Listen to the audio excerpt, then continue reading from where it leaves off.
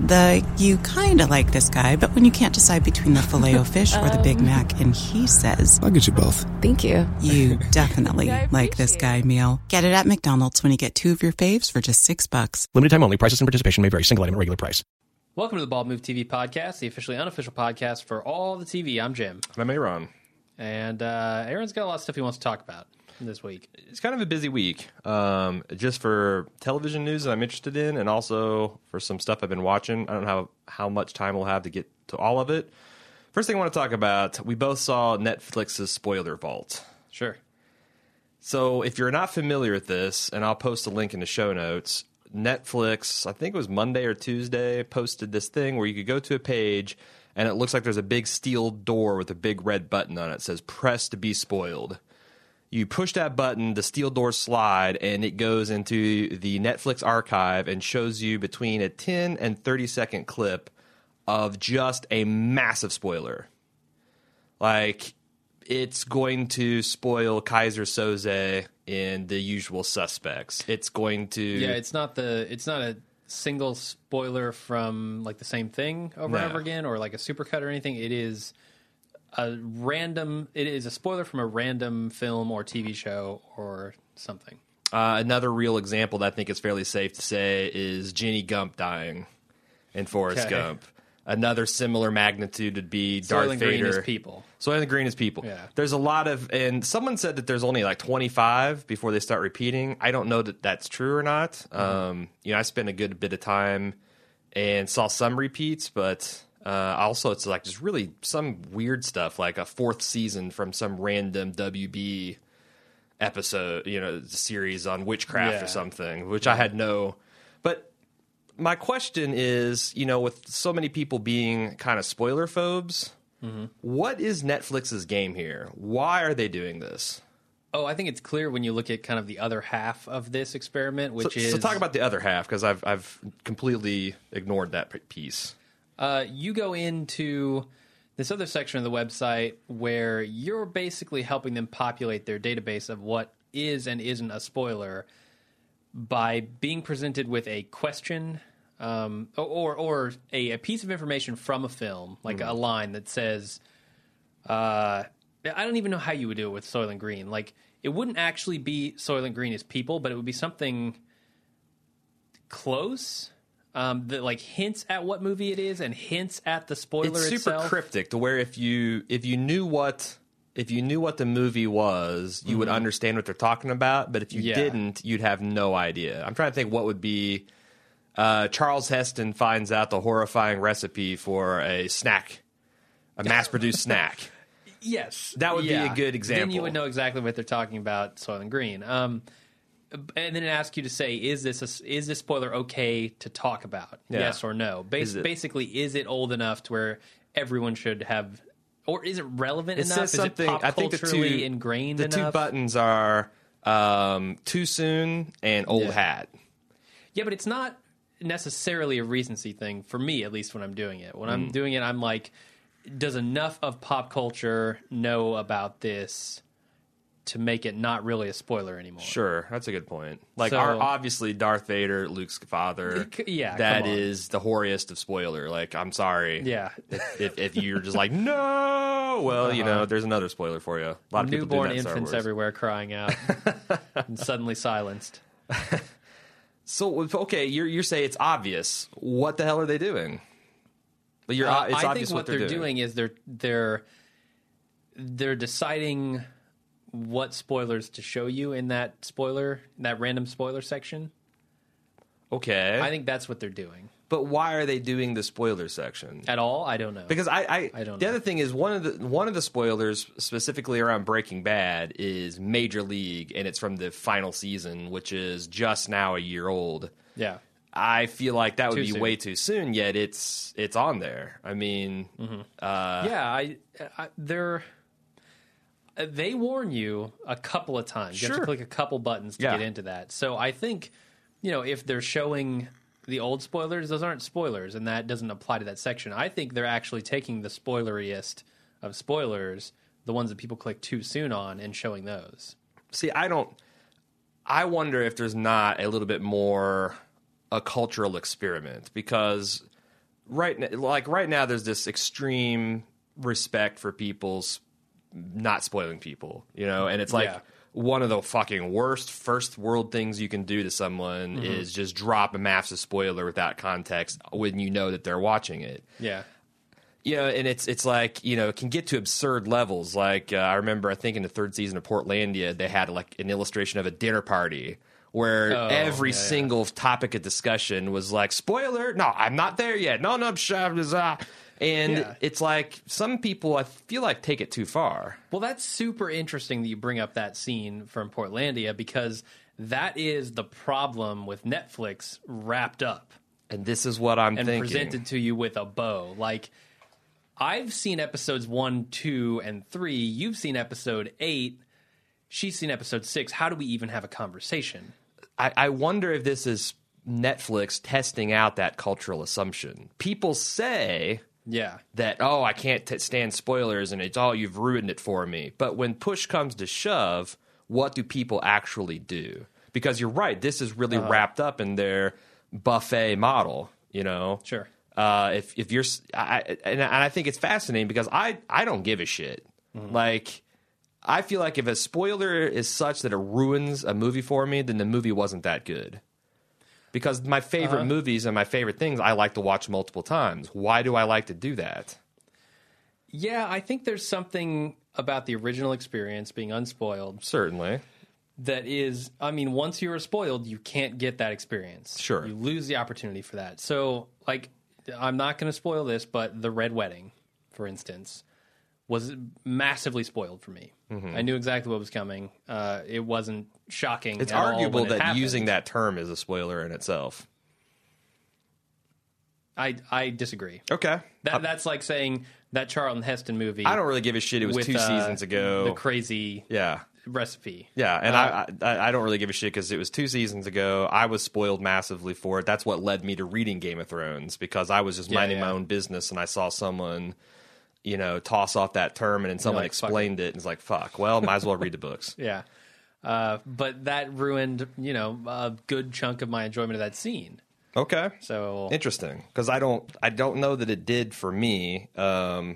And I just wonder if this is again, like I said, a laboratory experiment where they're like, you say that you are this phobia of spoilers. We're actually going to put it to the test. We're going to see whether or not you really mean that, and we're going to do it in a way that we can precisely measure. Yeah, it's interesting because they only develop this feature if they disbelieve the idea that spoilers are a big problem for people in the first place, right? Because if you think that they're a big problem for people, you don't put the development effort into building something you think people won't use. Right. Like, specifically will avoid. Right. So they probably have the opinion that spoilers aren't that big a deal. What they also could be doing is using it for their marketing. Like, how much of the shows that we have can we get away with showing in our previews for other shows? Kind of like HBO Go does, where they have, promos for their other shows. There's all sorts of ways. Netflix is, they are data whores in the most positive way. They base, like, House of Cards and Orange is the New Black, their original shows on what people are watching. They have empirical data to say these will probably be popular. So I think they have a myriad of ways that they could use this data. I think there's one other possible potential reason they're doing this, which is to surface some of their deeper content. Because there was a couple, I think there's 2 or 3 scenes without context. I was like, whoa, that's crazy. And my girlfriend and I were watching this on the couch. We're like, we want to jot that down and kind of check into that. Or I would those things would never have been on my radar elsewise. Okay. So, and I feel like, the Breaking Bad spoiler, that thing was so compelling that if I had managed to avoid watching Breaking Bad at this point, I'd have been like, whoa, shit, I need to see that. I wonder, maybe they're preparing for like a second screen experience as well. I don't know. There's so many ways they could use this. But it is a thing. I'll link it in the show notes if you want to. But I can't stress enough. I did this on Facebook, and 77 people liked it. There was 50-some comments, and there was 3 or 4 people like, I don't know why I clicked on this. Yeah. I wish I hadn't. Yep. So be warned, you know. They warn you. And it's addictive, too. Like, you're going to get, like, the first 3 will be like, oh, okay, well, I knew about Jenny Gump, and I knew about I've never Kaiser. heard of any of these. Right, yeah, or these, and like, but then you'll find one that's just like, oh, maybe I shouldn't have seen that, so. Yeah, like a show you wanted to watch, but hadn't got around to. Super clever. Second thing I want to talk about is True Detective casting / news. It came across that it was confirmed that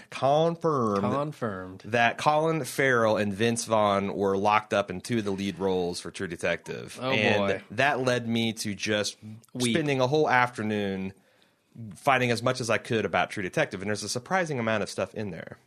Yesterday, it was confirmed that Rachel McAdams is going to be cast as the female lead. Okay. Now, one thing... And I guess Taylor Kitsch is another guy that's a mention for that's like all but confirmed, I guess, for the 4th lead. I don't even know who that is.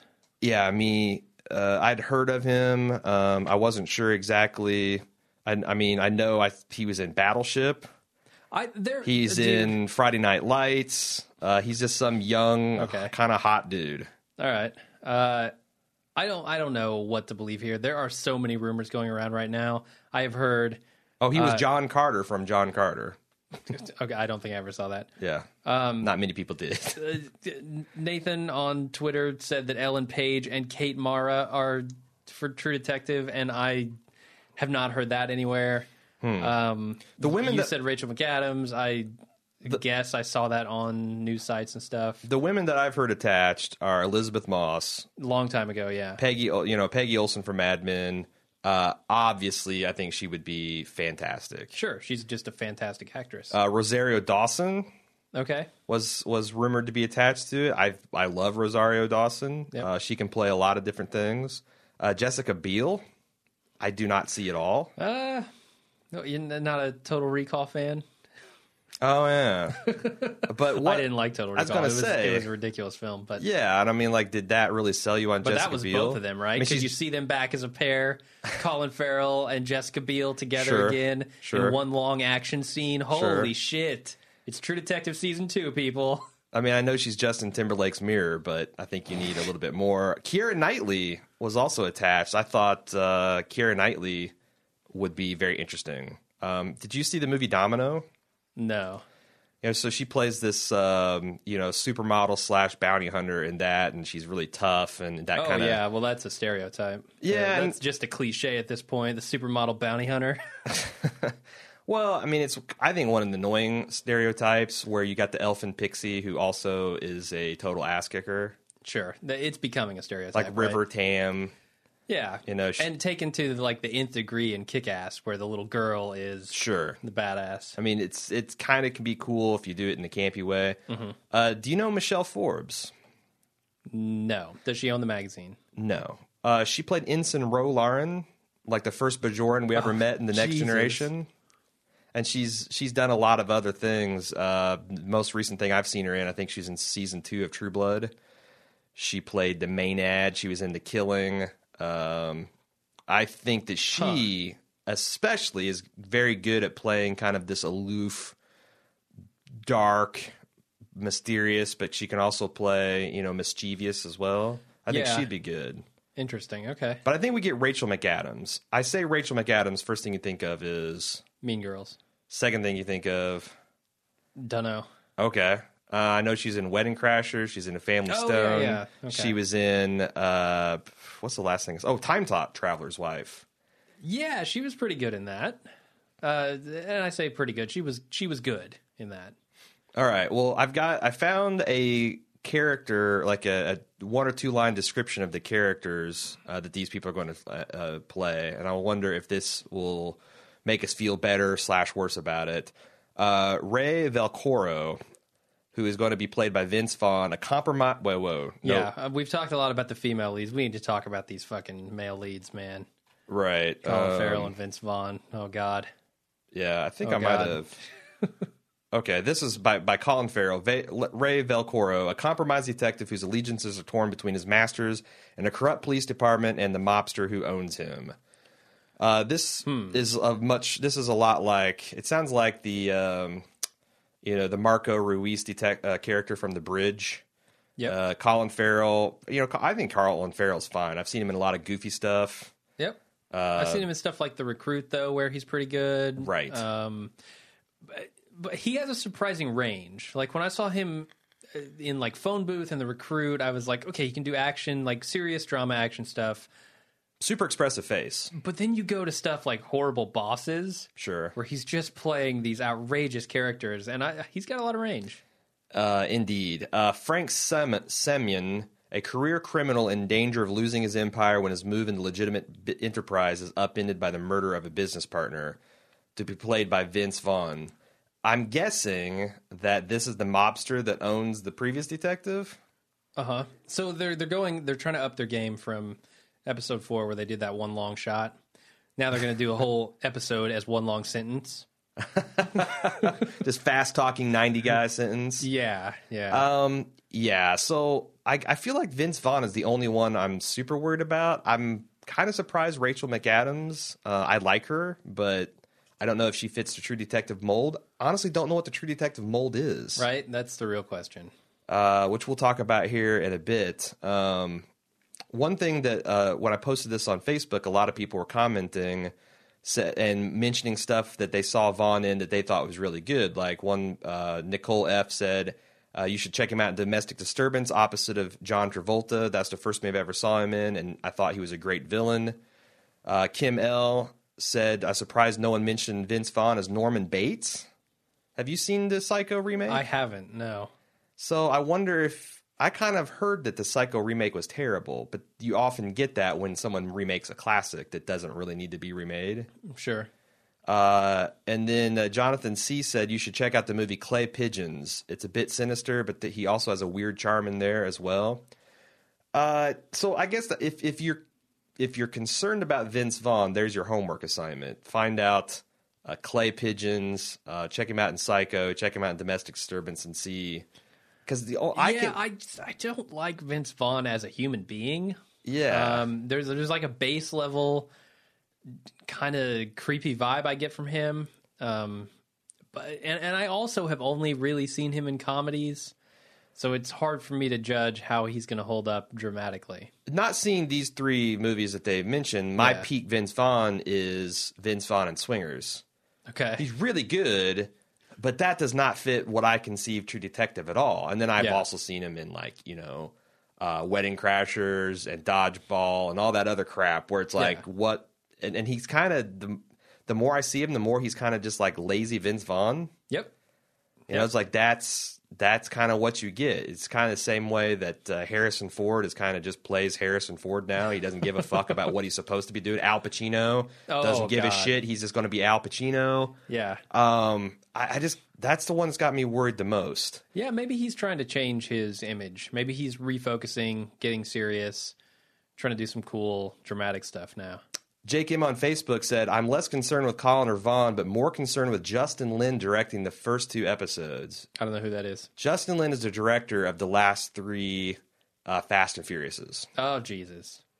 Does that really scare you, though? Yeah. I'm of the opinion that Fast and Furious, the last couple ones, are actually kind of awesome. They're awesome, but I don't know that I want True Detective to be awesome. You know? Like, I want it to be interesting, and I want it to be kind of quiet, and Fast and Furious is not any of that. At least that's my expectation given season 1. I don't know what to expect in season 2. There was a guy on Grantland, I think it was Alex Papademos, that was talking about this very thing, about Justin Lin and people being concerned about it. And he said, while he's perhaps best known for directing several of the Fast and Furious films, I believe a more apt touchstone for his work is the 2002 directorial debut, Better Luck Tomorrow, which focuses on a group of Asian American friends in Los Angeles who become involved in crime, drugs, and a general lifestyle of excess. It's a bracing film, one that feels hyperkinetic and pyrotechnic even without the future Lin trademarks, such as car chases, blowing shit up, etc. Another thing I'll say about Lin is he implicitly understands the collective imagination's look and feel of California. It's a mixture of glitz and sleaze, shine and grime, and while the films he has directed have largely been popcorn fare, there's an atmosphere to his films that is intoxicating.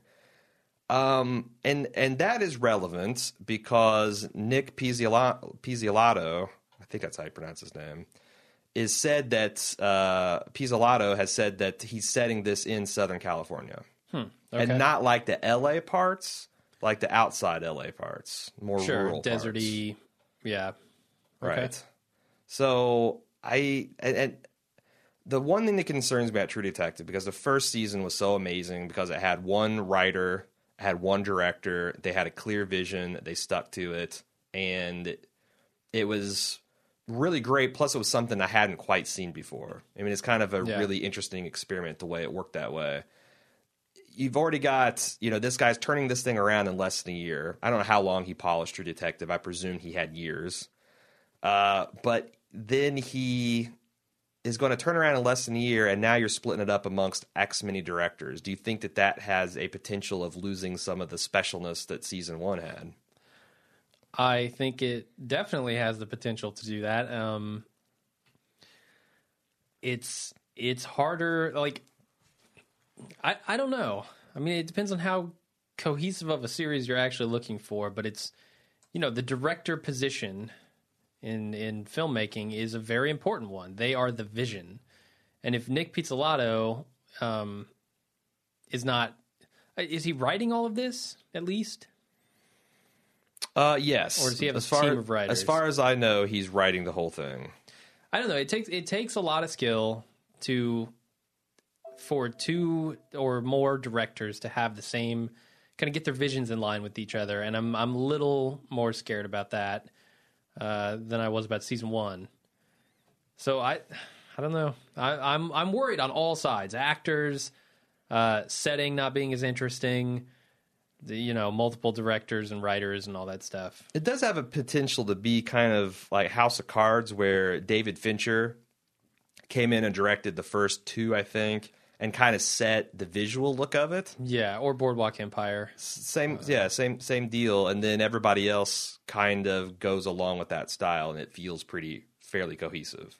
Yeah, and I hope that's what happens. That's just harder to pull off. Yeah, I don't know. I'm super worried. I mean, I don't know why, because if season 2 True Detective sucks, it doesn't take anything away from the first season. No, but you want more of what you got in season 1. So. Sure. But the other thing I got sidetracked is the third character, the Rachel McAdams character, is Annie Bazaridis, a tough, no-nonsense Monterey sheriff whose troubled upbringing has driven her to gambling and alcohol. And again, I don't know if Rachel McAdams is confirmed or what, but that's like she's a lot more confirmed than she was 24 hours ago. Mm-hmm. I just don't know. I mean, I don't know that she can play that. But then again, I never saw Elizabeth Shue playing the character she does in Leaving Las Vegas until I actually saw Leaving Las Vegas and wanted to kill myself. Yeah. I mean, Elizabeth Shue, like depressive, suicidal, destructive, dark. She was Adventures of Babysitting, and she was the eye candy in The Saint, and one of my first teenage crushes, and so you just never know. Sure, that's why acting is acting, right?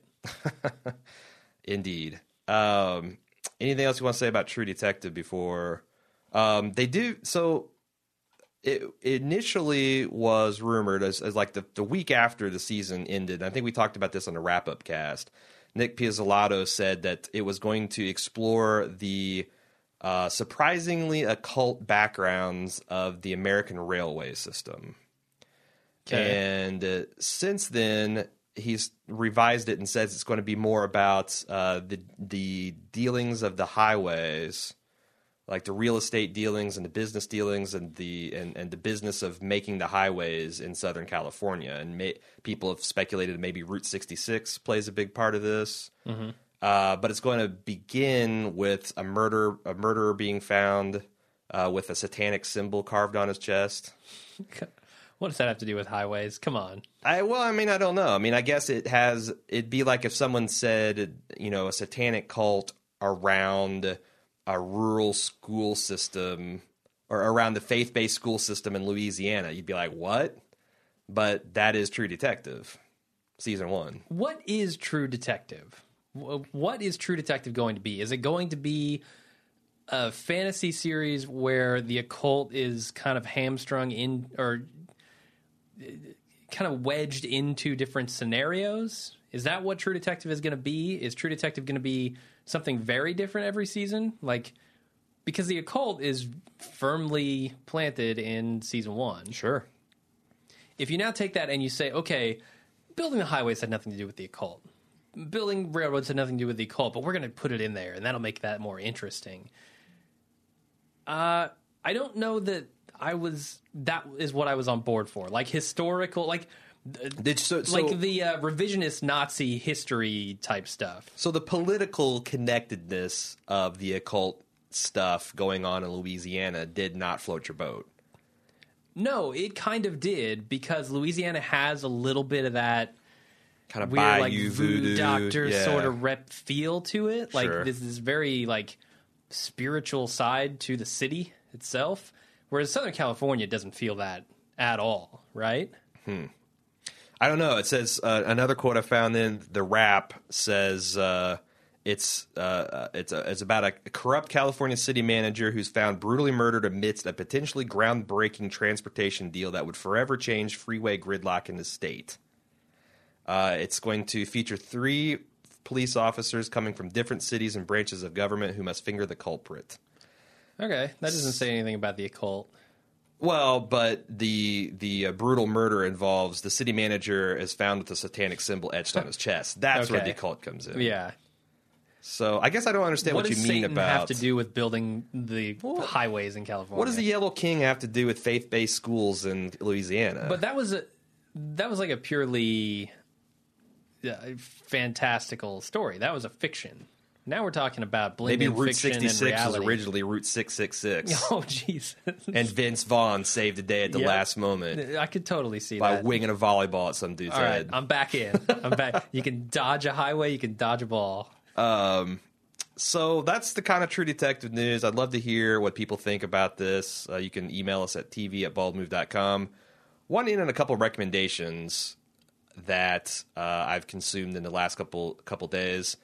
This weekend, the Jay-Z and Beyonce On the Run tour, that's something that's been going on all summer long. HBO had like a 2.5 hour, it was a whole concert from the beginning to the end. Yeah. And it was fucking awesome. It was great. Can you explain this to me? Is this wrapped up in the like 30-second partial videos of Beyonce that I saw throughout like the last 5 months on The HBO? Leftovers. So before each Leftovers episode, they had a single song from the Beyonce Miss Carter tour. But was it the whole song? It wasn't like the whole song, was it? No, it was usually the whole song. Huh. Okay. It's like 3 to 4 minutes, and it was from the Miss Carter tour. Her and Jay-Z both had just wrapped up worldwide tours, and then they decided to go on tour again, only this time is going to be them together. Yeah. I thought it was fucking awesome. And the thing that's so I'm a huge Jay-Z fan.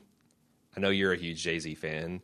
I'm a pretty big Beyonce fan. I know you don't probably give a shit. No, the album that she released recently, where it's just, her kind of doing what she did, fuck the labels. That's pretty awesome. Yeah, and it was all visual in nature, and this tour is very visual. The thing that surprised me is when Jay-Z was on, because they kind of, number one, I've forgotten how many fucking collaborations they've done in the last 10 years. Like, way more than I would have thought that they've actually been on each other's tracks. And they kind of do, like, they open up with the, Bonnie and Clyde's and stuff and upgrade you to shit that you'd expect. And then, Beyonce kind of takes it for like 20 minutes or so.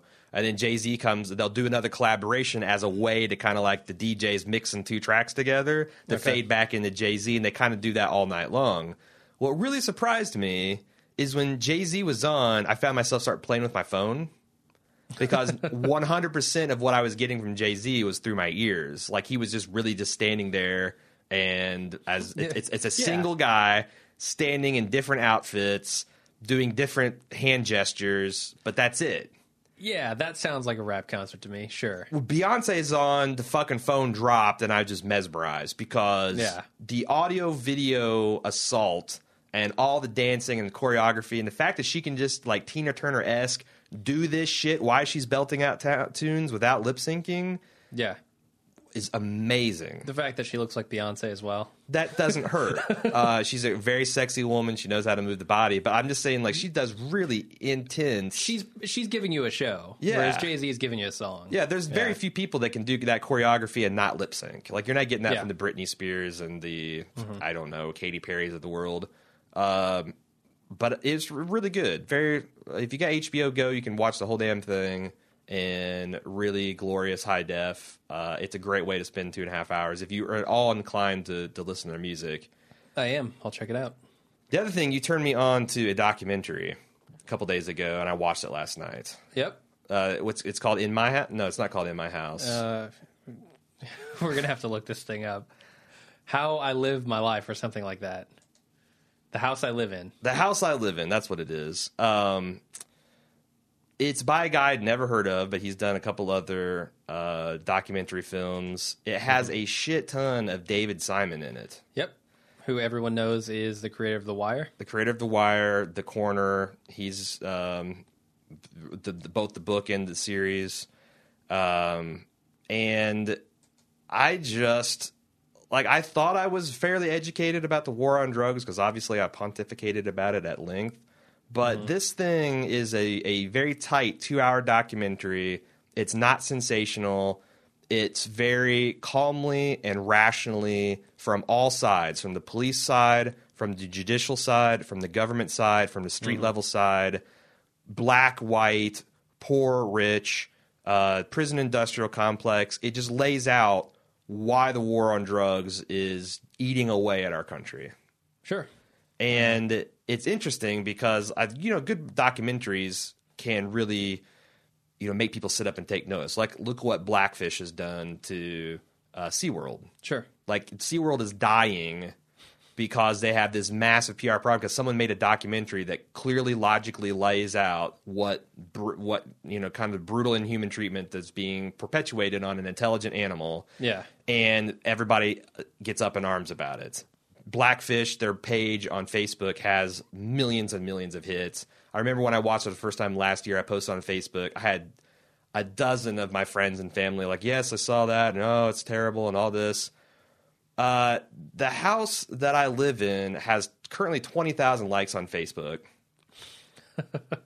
And when you want to talk about the oppression of intelligent beings, you might want to start with your fellow human ones. Yeah, I think that's a good place to start. Possible to watch this show and come away thinking that justice is being done in any of these communities that, and it starts off, you think it's going to be like, oh yeah, it's another one of these things about the black community and all the shit that's going on there. But halfway through the movie, they pivot into like how really meth and what it's doing to the poor white communities is the exact same deal. And now people are just pissed because it's happening to the white people. Oh my God, it's happening to the white people. But they're not. No one You're really right. is pissed because pissed. it's happening to the poor white people. Yep. Like, there's this one really moving story of this guy he's put away in life in prison because he was arrested with 5 grams of methamphetamine. Which, when you're talking about like mandatory sentencing stuff, yes, that's where this stuff gets really nasty because take like crack and cocaine, for instance. Right. Crack is a form of cocaine. That is mandatorily sentenced at 150 times. It's 100 times. 100 times the rate that cocaine is. So basically meaning if you have 5 grams of cocaine in your pocket, that is equivalent to 500 grams of this other, of crack. And the judge, I thought, was brilliant because I didn't know. But crack cocaine, he's like, do you know what the difference in crack cocaine and powder cocaine is? They mix it with baking soda and water, and they cook it. Yeah. There is it's actually less pure than powder cocaine. But here's the reason why it's such a problem. It's because primarily the black community, the poor black community, were the ones using crack cocaine, whereas the Wall Street crowds were using cocaine. Right. And so the sentencing is entirely unfair and ends up with the vast majority of people affected by it being poor black people. And the other thing is that I thought the movie did really well is they show just decades of politicians saying the same goddamn thing. about getting tough on criminals, of taking the war to the streets, about putting away the dealers and the pushers and the people that are killing our children, and then showing the stats on drug use, and it has not changed. Yep. Like $1 trillion has been spent, and our incarceration rates highest. Think about this. We are the highest currently in the world. Yep. Right? There is no other country with more people incarcerated per capita than us. Not Saudi Arabia. Not China. Not North Korea. Right? We rule the world. Insane. Now think about this in historical context. This is the most imprisoning country in the history of the world. Right. Never has there been more people in a country, in an empire, imprisoned than we have right now. And there's, it's like one of those things where I just didn't know what to do. Like, I've already kind of worked up about the war on drugs. I think everyone knows. Sure. But, like, watching this thing was just a gut punch, but also kind of hopeful because you see how many prison administrators, how many law enforcement officers, how many judges, how many politicians are finally starting to, like, I don't care if this costs me my career or costs me my election or whatever. I cannot sit and say we need tougher punishments on criminals. In fact, we need to start rolling this shit back. Yeah, it's hopeful, but it's also scary because near the end of that documentary, they show, the prison industry. And that is the scary part because now you're talking about big business with political lobbying going on and tons of money to spend to keep this industry alive. Right. Keep these laws from changing. That's the scary part. And there's whole towns where the local factory, the local manufacturing base, the local job creator is a huge prison. Look at Detroit. Detroit's a perfect example of this. You lose the steel and car industries. Right. And boom, your whole city. It doesn't matter how big the city is. Your whole city's going under. And a lot of these small towns and even bigger towns are supported entirely by the prison there. And when someone wants to close them down, it's like this big thing. And when you build... And people actively protest not to close down the prison. It'll put us out of jobs. And when you build... Like, one prison administrator made a brilliant point. When you build a facility with 25,000 beds, you must fill that. You're going to fill them. Or you've sold this bill of goods to the community that, we'll buy the land and you lease it and we'll all get rich. Well, if those beds don't get filled, and some of the stuff that like the CCA, if you look at their marketing materials, they like put as a bullet point, like why you should invest in CCA. Well, they put it right there. America has the highest rate of incarceration. We have the highest rate of recidivism. And it's like a marketing point. We put more people in prison and we do such a shitty job training them to equip them for life on the outside world that they're going to be right back in. So this is the safest investment you can make. It's fucked up. It's crazy. But the thing is, they take none of the risk, right? Let's say, the prison population dries up. We pass some crazy law that, or we repeal some crazy laws that cause less people to go to prison. Now that population's drying up. Well, they've just leased the land. They haven't built the buildings. They haven't put all that infrastructure in place. Now those towns are stuck with these massive buildings and infrastructures that they have no use for if the prison goes away. So it's a self-perpetuating thing. Yeah.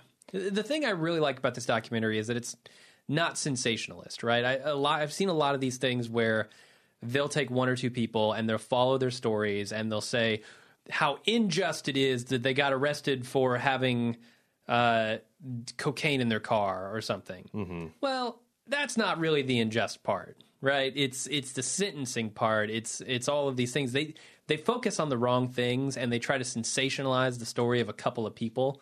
Here, I like how they just take the stories of the people, they present them in context with what's going on in the industry and the culture, and they don't try to like make a huge deal out of just these two stories and say this is how everything is. No, they take you through it and they show you logically why these things are a problem. And he goes all over the country and shows like, what and the other thing that he makes, I think, a really good point, and David Simon does too, is just what this does to the United States police force. Oh, yeah. Like, just how this is destroying entire generations of cops and making them incapable. Like he said, it's like you got a whole police force that can't solve fucking crimes. Yeah. Because the reward is to go out and, bust low-level street stuff, get a whole bunch of overtime, filling out paperwork, taking guys to prison. You solve a rape, that takes weeks, and you might clear one case. Sure, and you're not getting the overtime. Yeah, you look at the sergeants. The sergeants are the guys making 60 arrests a week versus the guy who's actually doing something that's helping society. It's great. And like I said, I feel like I might be... The reaction I had to it is one of sadness and anger, but it's not a sad or angry film. It's very matter of fact, and it's kind of like, it's a very... It's thought-provoking. Yeah, kind of, I mean, it's like the similar feeling I get when I watch Schindler's List. Like, wow, and only this is actually happening, and it's all real life. I encourage anybody that's into The Wire or is curious about how we can make our country better is to check out The House I Live In. I'll put the Facebook page. You can get it for free on Netflix. It's available just about every damn where that stream shit. So check it out. That's all I got. You got anything you want to say? No, I think I'm good. All right. If you'd like to send us feedback on this podcast, you can do so at tv@baldmove.com. And we'll probably be back in a week or two, whenever there's news or something to talk about. All right. We'll see you then.